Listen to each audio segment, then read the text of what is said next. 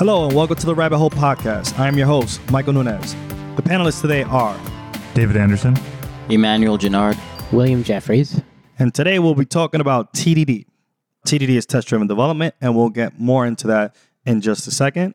Do we have any teach and learns today that we'd like to discuss? I do. I learned, I kind of heard this term before, leaky abstraction, but I experienced it for the first time. I'd say in the last week, 2 weeks or so. So an abstraction you use is usually in programming.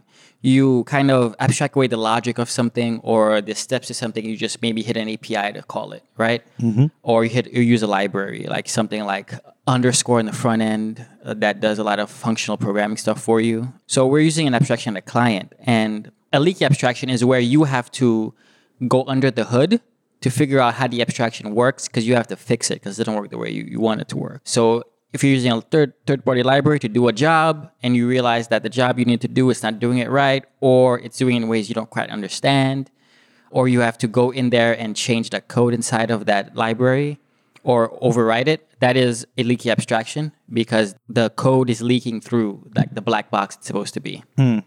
And that is what I learned. And it was interesting to see because it's hard to write code. And the several people who made this library that we're using, I'm sure worked really hard, but still it's, there are a bunch of holes in it that stuff just leaks out and you gotta get your buckets ready.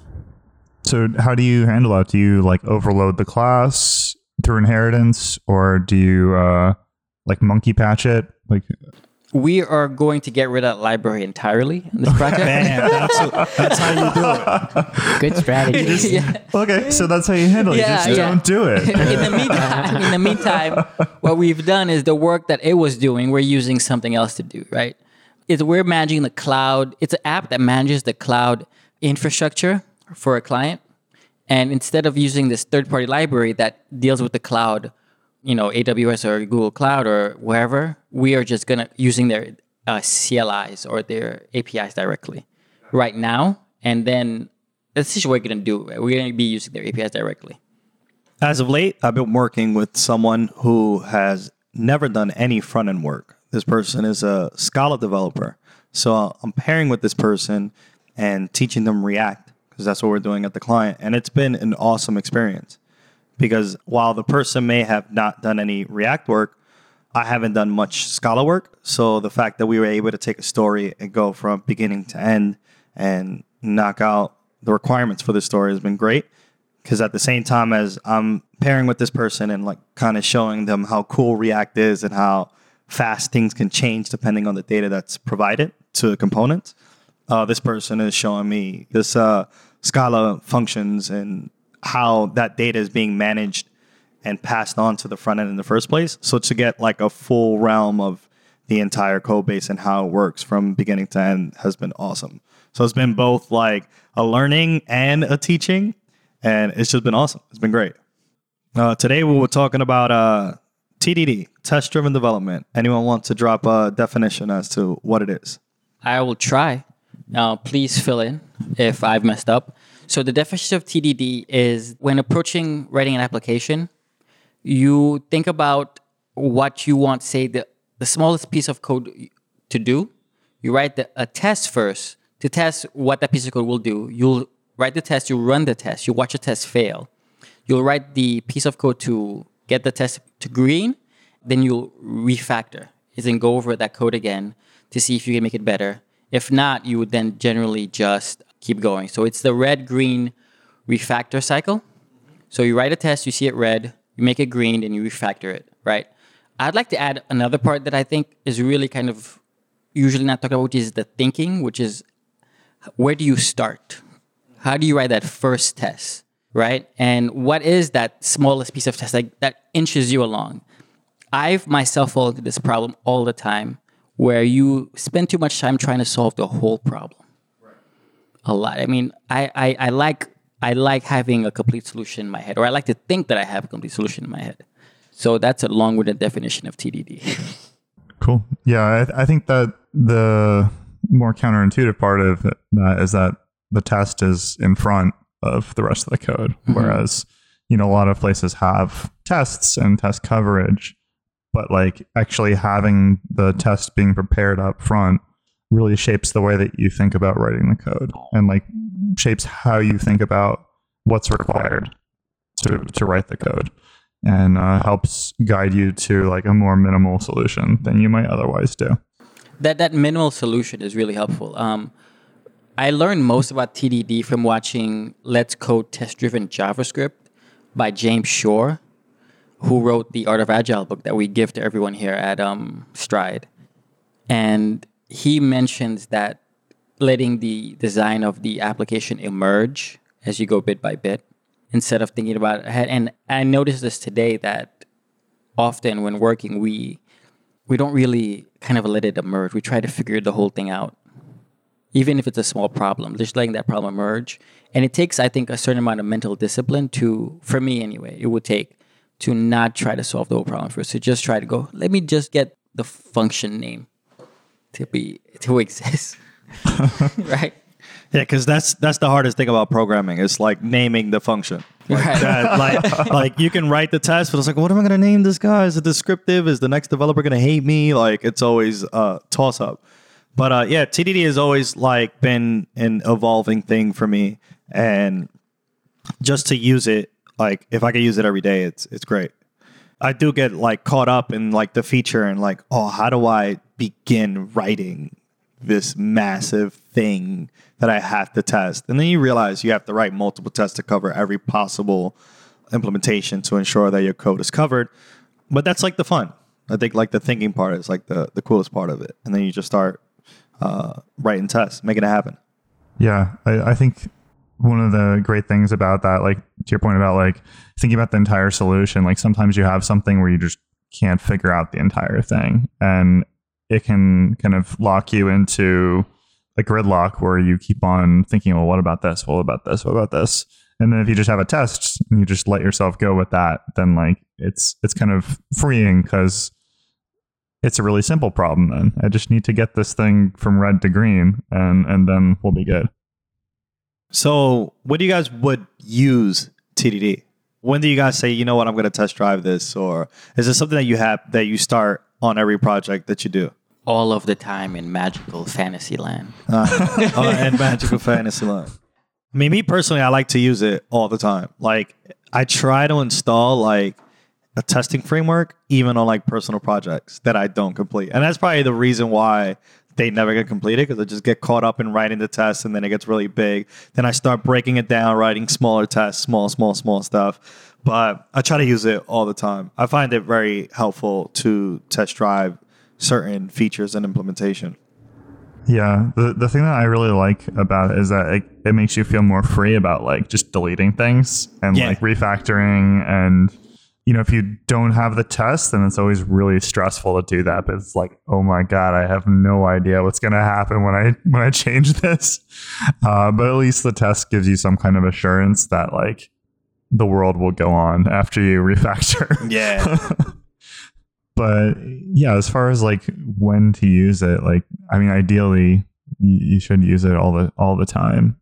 But I think that an interesting like corollary to that is like, when is it more challenging to use that? And like sometimes you might not be sure like how to abstract away the dependencies, or if you're testing a new kind of thing, you might not be entirely sure about what the best way to mock those dependencies are. Like where should you draw the line for, you know, what the test is? Is it like a unit test, or is it like an end-to-end test? And yeah, because the reason why I like to use it and like to implement it everywhere is because I've worked in code base that were not tested. Mm-hmm. And then like, oh, you have to make this crucial change, but we have no test. Like, you're going to make this change, and then you're going to figure it out whether you broke something, or you broke everything, or you broke nothing. And like the anxiety that I get from looking at a code base that doesn't have any tests, and then I have to make a change to it. Mm-hmm. I'd rather just deal with setting up a framework and testing everything, because then that just leaves, I go to sleep at night knowing, all right, everything passed. If it's broken, that's not my fault. I last saw it green, and then that was it. Right. Yeah. I first learned programming, like the first projects that I had that I really got deep in were Java projects, like enterprise Java. And it was before like TDD was really a big thing. And so we didn't have any tests on it. But like, I guess in a form, like having static typing is its own kind of test because it needs to compile. Like if you mess something up really badly, then it's not going to even build.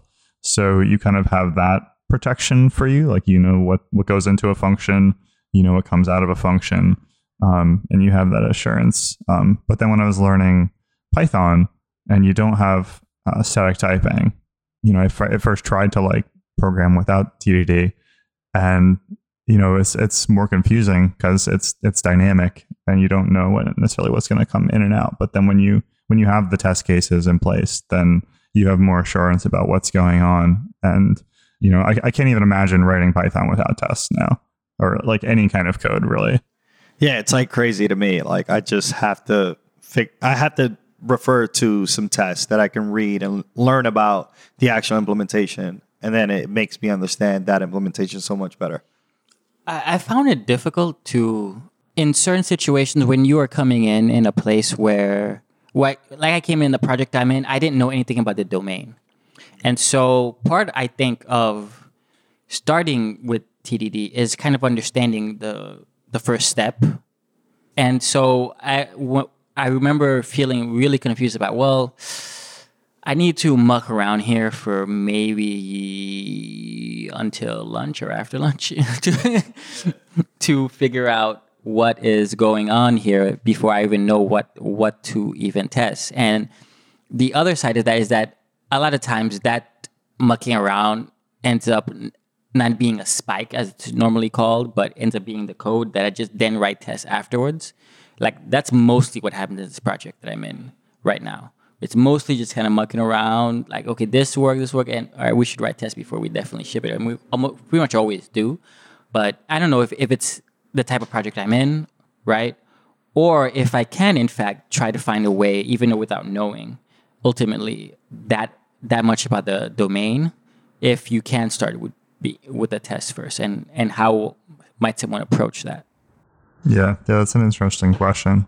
Because like when you're learning a new technology and you don't know everything about it, then like you said, that's like the spike solution. And you're just kind of playing around with it, and then it's like, oh, it works. Mm-hmm. Yes, you're supposed to throw those away, but like it's very tempting to keep it. Right? Oh, it feels so good when it works.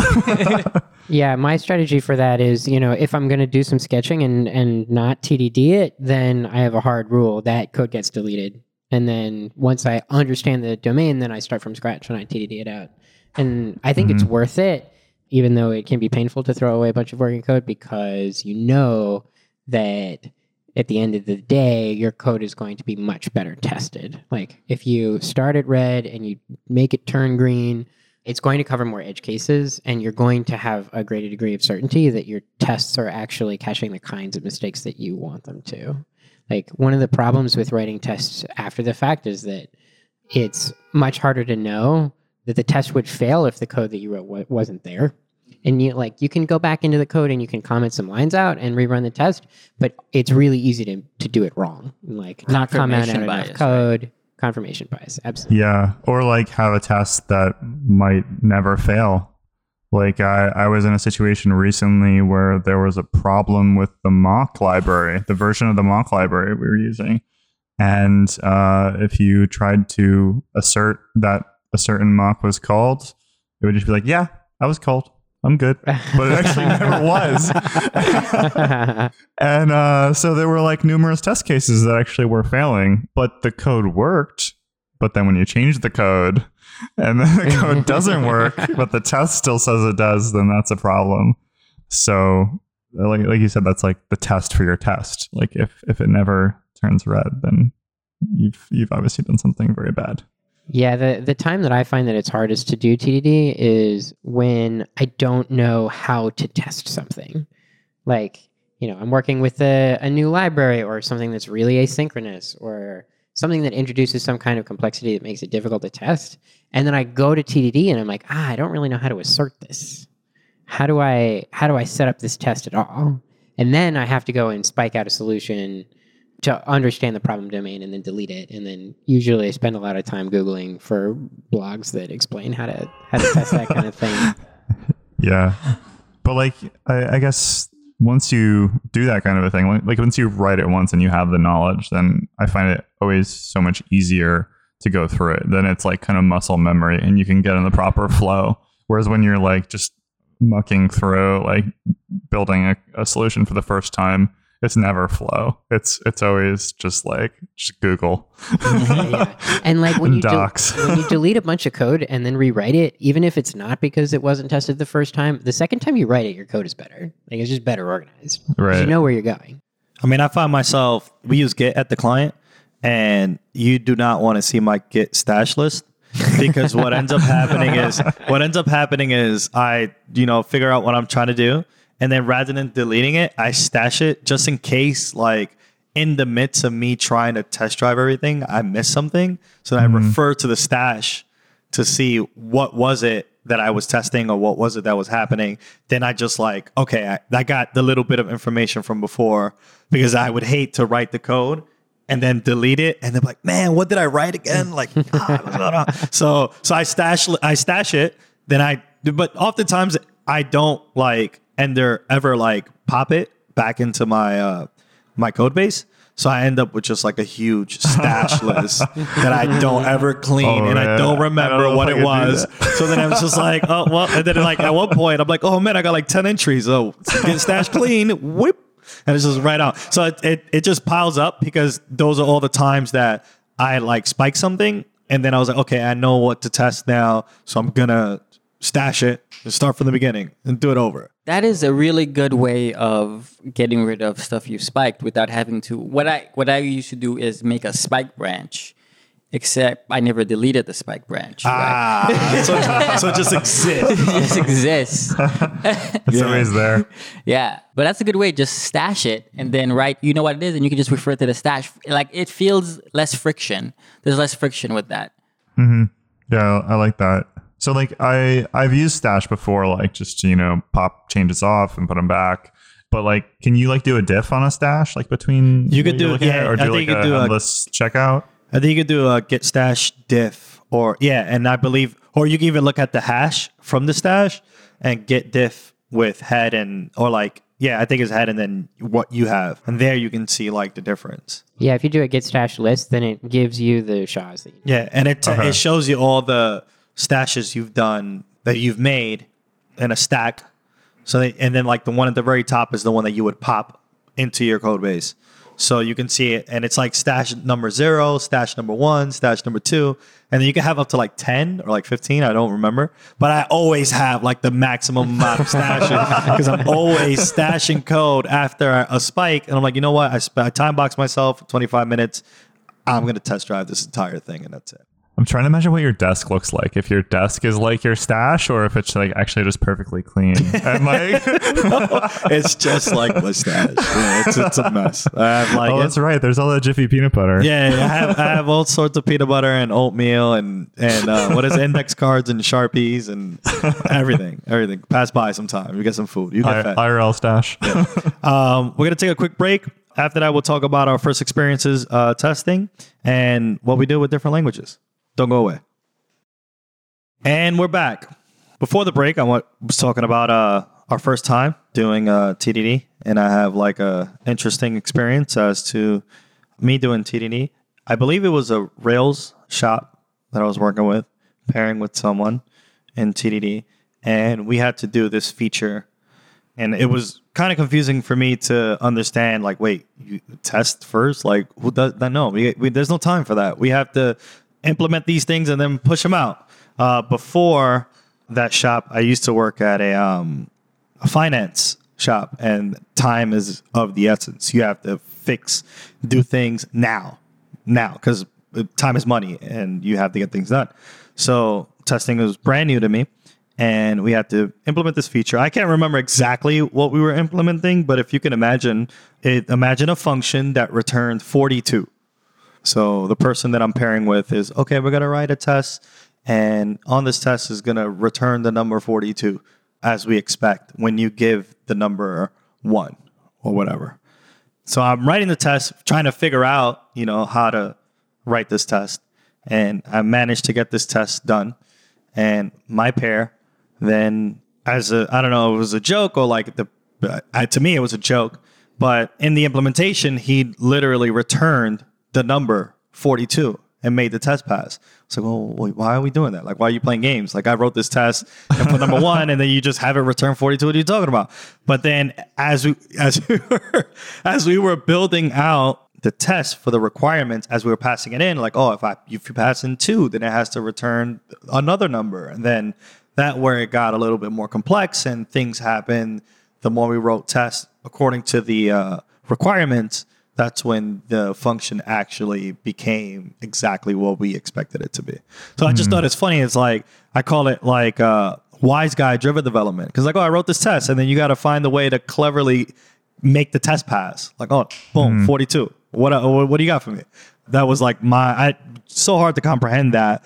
But then as we were writing the tests and we were getting all the requirements in tests, that's when I realized, oh, this particular function is fully tested and we have full confidence that it's going to do exactly what we expect it to do.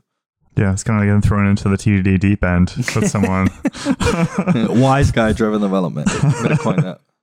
I remember the first time that I paired with somebody who was more junior than me, and one of the things that was really beneficial about it, I think this is a bit of a tangent, but I think that people underestimate the value of pairing with a junior. What's really nice about doing TDD with a junior is that it makes me much more concerned about best practices. Like, I'm way stricter with myself about actually deleting code if I spike it out, and making sure that every test that I write starts red and then goes green, and making sure that I handle all of the edge cases, and that I'm like super wise guy about driving out every scenario. And the reason is because I have somebody who I feel a responsibility for helping to like learn and grow and develop as a developer. And so I think particularly for TDD, that's been a really positive experience.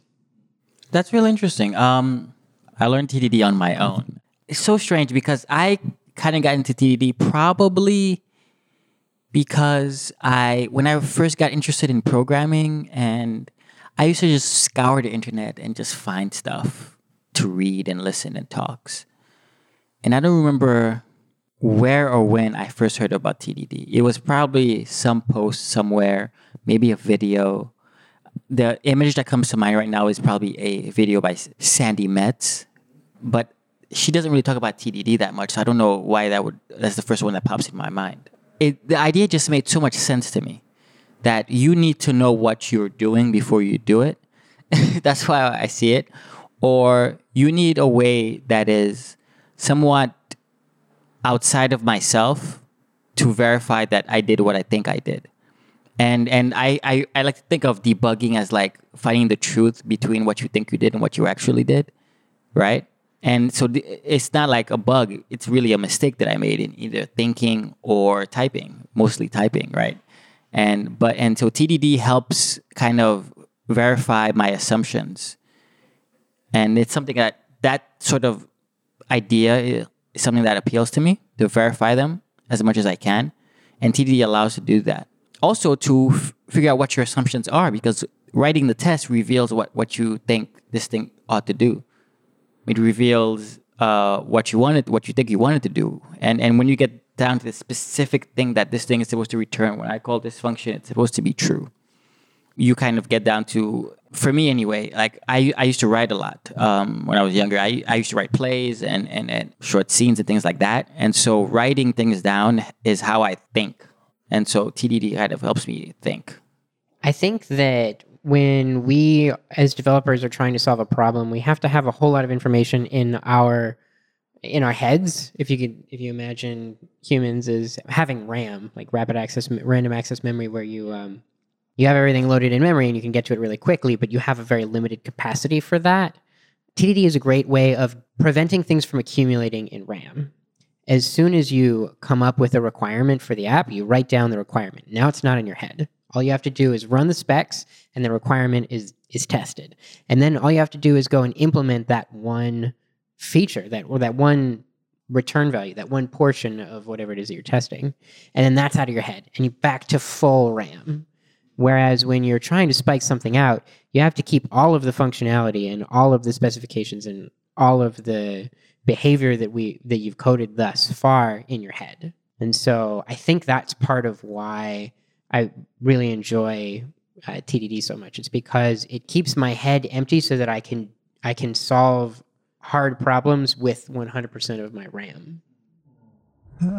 So for me, like when I was learning TDD, it was similar to Emmanuel, where I was mainly learning by myself, but I had a community of people that I was working with at the time, and we were like learning different programming concepts. And I kind of put a line out there like, hey, like, does anyone know TDD? Who can teach me? And I got basically back a lot of responses like, I really want to learn more about TDD. And like a lot of people were interested in more. So we kind of like gathered together as a group and laid our assumptions about what testing actually meant and why it was important.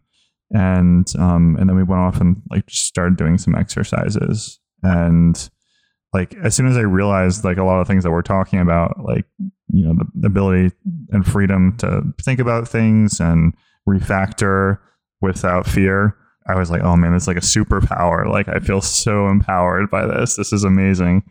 And yeah, I think a lot of our initial assumptions about testing and what it was there for were not entirely true. Like, because the real reason why it's there is like what we're talking about now, like facilitating your means of thinking, and like having the verification is just a bonus on top of that. I think like the main thing is just being able to work efficiently and think about the problem in a different way.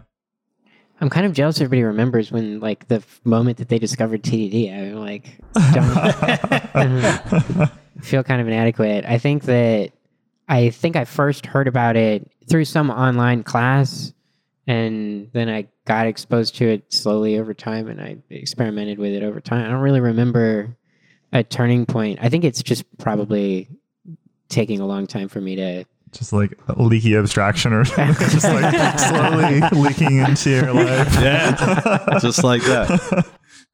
I mean, I like to think that you had it easy because you just knew that there was a world where it was just about TDD. Definitely not. Where I had worked before, that there were no testing allowed, pretty much. You implement something and then you trip up like the regression test that takes 3 hours. It use like real data and process all this real data, and everything just starts failing. And they're like, oh, what was it about the change that I made that broke all these tests? And then you have to go and figure it out, then run it again. And it's just like so time consuming. With like unit tests, you can just run 15 seconds most. And you know whether you broke something like horribly or not, which is like great. That's an interesting distinction that I don't think we talked about that really, like the difference between like a unit test and an end-to-end test, like a regression test. Like I think both kind of have their place in TDD, right? I guess mostly you think about unit tests when you're thinking about TDD because that's the quick response thing. That's the most fun part of TDD is when you get down to the unit test. I always start at the feature level, and that's always the hardest. Although it probably adds the most value in terms of thinking through your problem domain, particularly if you're doing BDD, because then you have to go through and write down in English exactly what it is that this feature is supposed to do and why. And that's, I find, really helpful, particularly when you're trying to come up with the vocabulary to describe it in the first place. I think using the naming convention from the actual domain that your app works in is a really powerful thing. And it's really tempting when you're in the weeds at the unit level to just say, well, you know, it's info. Get data. Update data. Yeah. People want to name everything data. Like, data. Yeah. You always want to get it too, right? Just get that. Set data. Set the data. Set the data. Get the data. Close up shop, guys. We're done. Boom. Anyway, yeah. So if you take the time to write everything out ahead of time, it forces you to identify, like, oh, exactly what is that data? Oh, I see. This data is actually an order, or this data actually represents a product. Mm-hmm. Any different programming languages you prefer doing TDD in? I personally like doing it in Ruby. Ruby's very clear. I find myself like always going to the debugger for React. We use Jasmine, Karma framework, at the client right now, and there's always something tripping up. I'm like, oh man, whoops, gonna write this test and go to the debugger and figure out what HTML like key or function I have to call to get exactly what it is that I want to test. But Rails, I mean Ruby, is just like, oh yeah, you call it, this function should do this, and then you call that function, and then boom, it just works. It's great. I think part of it is that the Ruby community is really into TDD and really into testing in general, and so there are a lot of great libraries out there, and the libraries are strong, and they usually have a lot of agreement about which library you should use. So like in the JavaScript community, there are like a zillion different matching libraries.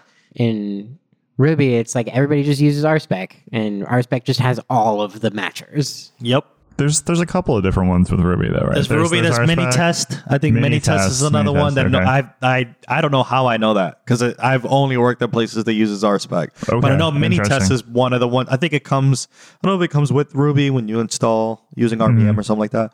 But RSpec, everyone uses RSpec. That's just like the thing to use. Yeah, and it's also really, really full featured. Like in JavaScript, it's like you need a test runner, and then you need the actual testing library, and then you need the matchers to go on top of it. And they're all different libraries maintained by different people, and they don't always play nicely together.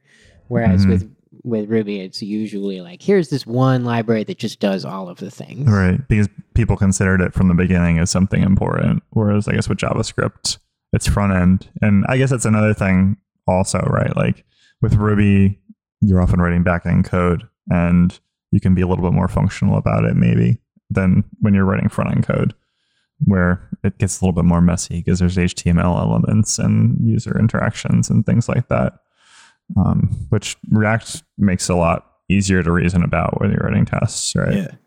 I mean, they have like these little tricks and to ensure like, oh, you call this on-click function, then you expect this thing.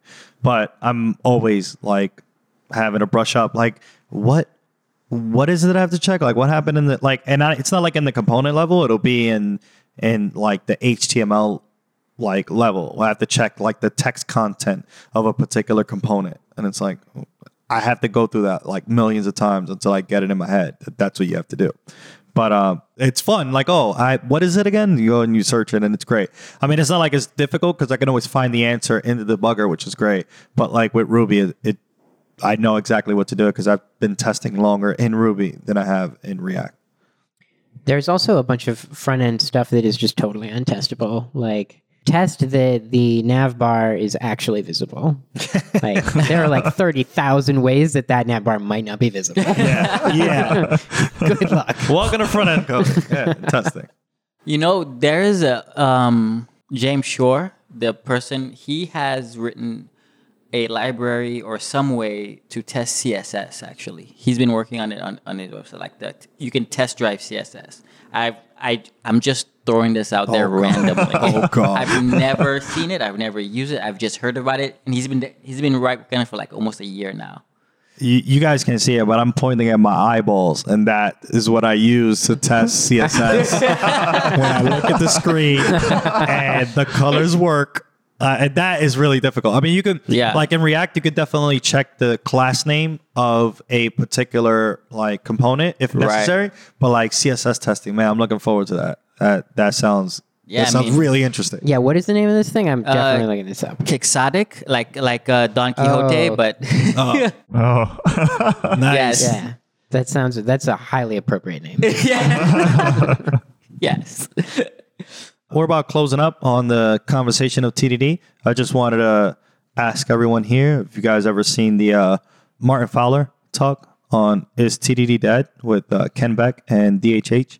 It's like a really interesting conversation where I haven't seen it in a very long time, but I believe that DHH does not believe in testing. And he feels like... I don't think he doesn't believe in testing. He doesn't believe in TDD anymore because he used to be like, I've heard interviews about him that he like drank the Kool-Aid on a lot of the XP stuff when it first came out. And when he was writing Rails, his role models were people like Martin Fowler and Ken Beck and those people. I don't remember what the argument was that he made for TDD dead. I think it might be that writing tests first might be dead or something like that. Yeah, I think that's what it was actually. Yeah. And I think he's trolling you, man. I really think he's I trolling. don't know. The video's out, and I'm sure there's gonna be a lot of listeners that probably like have seen it and whatnot. And if you haven't, you should check it out. It's great, and he could very well be trolling all of us right now. Like, but I mean, I can't live without TDD, so it's very much alive for That me. video has been on my watch it later list on YouTube for about 3 years.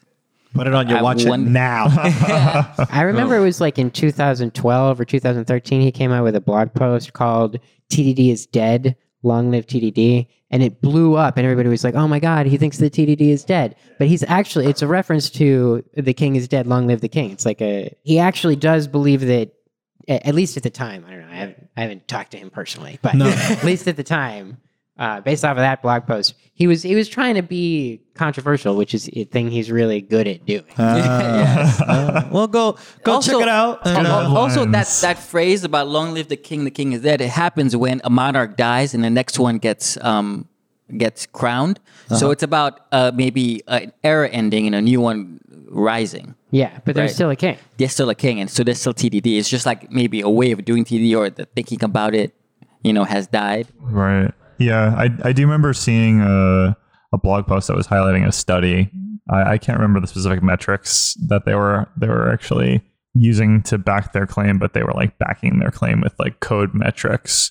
Like, see, we still got the work done, like even though we didn't do TDD. But then, like, you look at the comments section of that article, and like people have opinions. They're like, but like, how beautiful is the code that you didn't use TDD with? Like, how maintainable is it? Like, Right. all these like kind of non-functional requirements that are really hard to measure.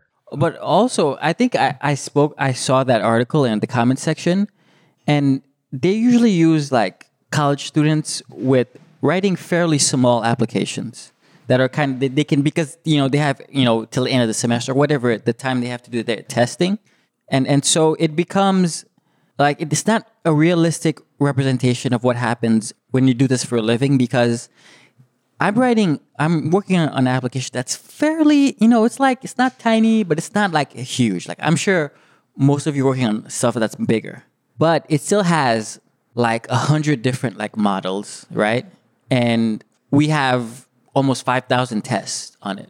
Now, if those tests didn't exist, and trying to make a change to that application would just be Nope. impossible, or it would just take forever, because not because the implementation of the thing would take a long time, because it would be fixing everything that broke afterwards and finding stuff that you broke like 3 months ago, breaking today, that you have to go find code that you wrote 3 months ago, breaking stuff today, right? That's just, But I guess there's a difference between like writing the test after or writing it before. And, does that drive you to have better organized code, or like have modules that aren't 3,000 lines long, or like any other kind of more squishy metric? Yeah, that's just like stress I don't want to deal with. Like, I'd rather just have the test stress for me. And if something fails after I implement something, might as well just take care of it. to go on like the testing before, testing after. If you think about what happens when you test before, is you're able to be more concrete, as we talked about earlier, about the ideas that you're trying to actually test for.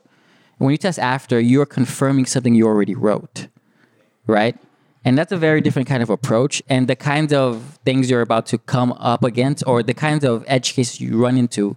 For instance, when you test after, the edge cases come to you after, right? There is a couple times in the project I'm on where testing after has led to unforeseen bugs that test first might have caught. Not guaranteeing to caught, just more likely to have caught. Awesome. That was a great conversation, everyone. We hope you guys check out the Is TDD Dead and enjoy it. It's a great interview, if I recall correctly, and I might have to rewatch it again. Do you have any picks we want to talk about before we end the podcast?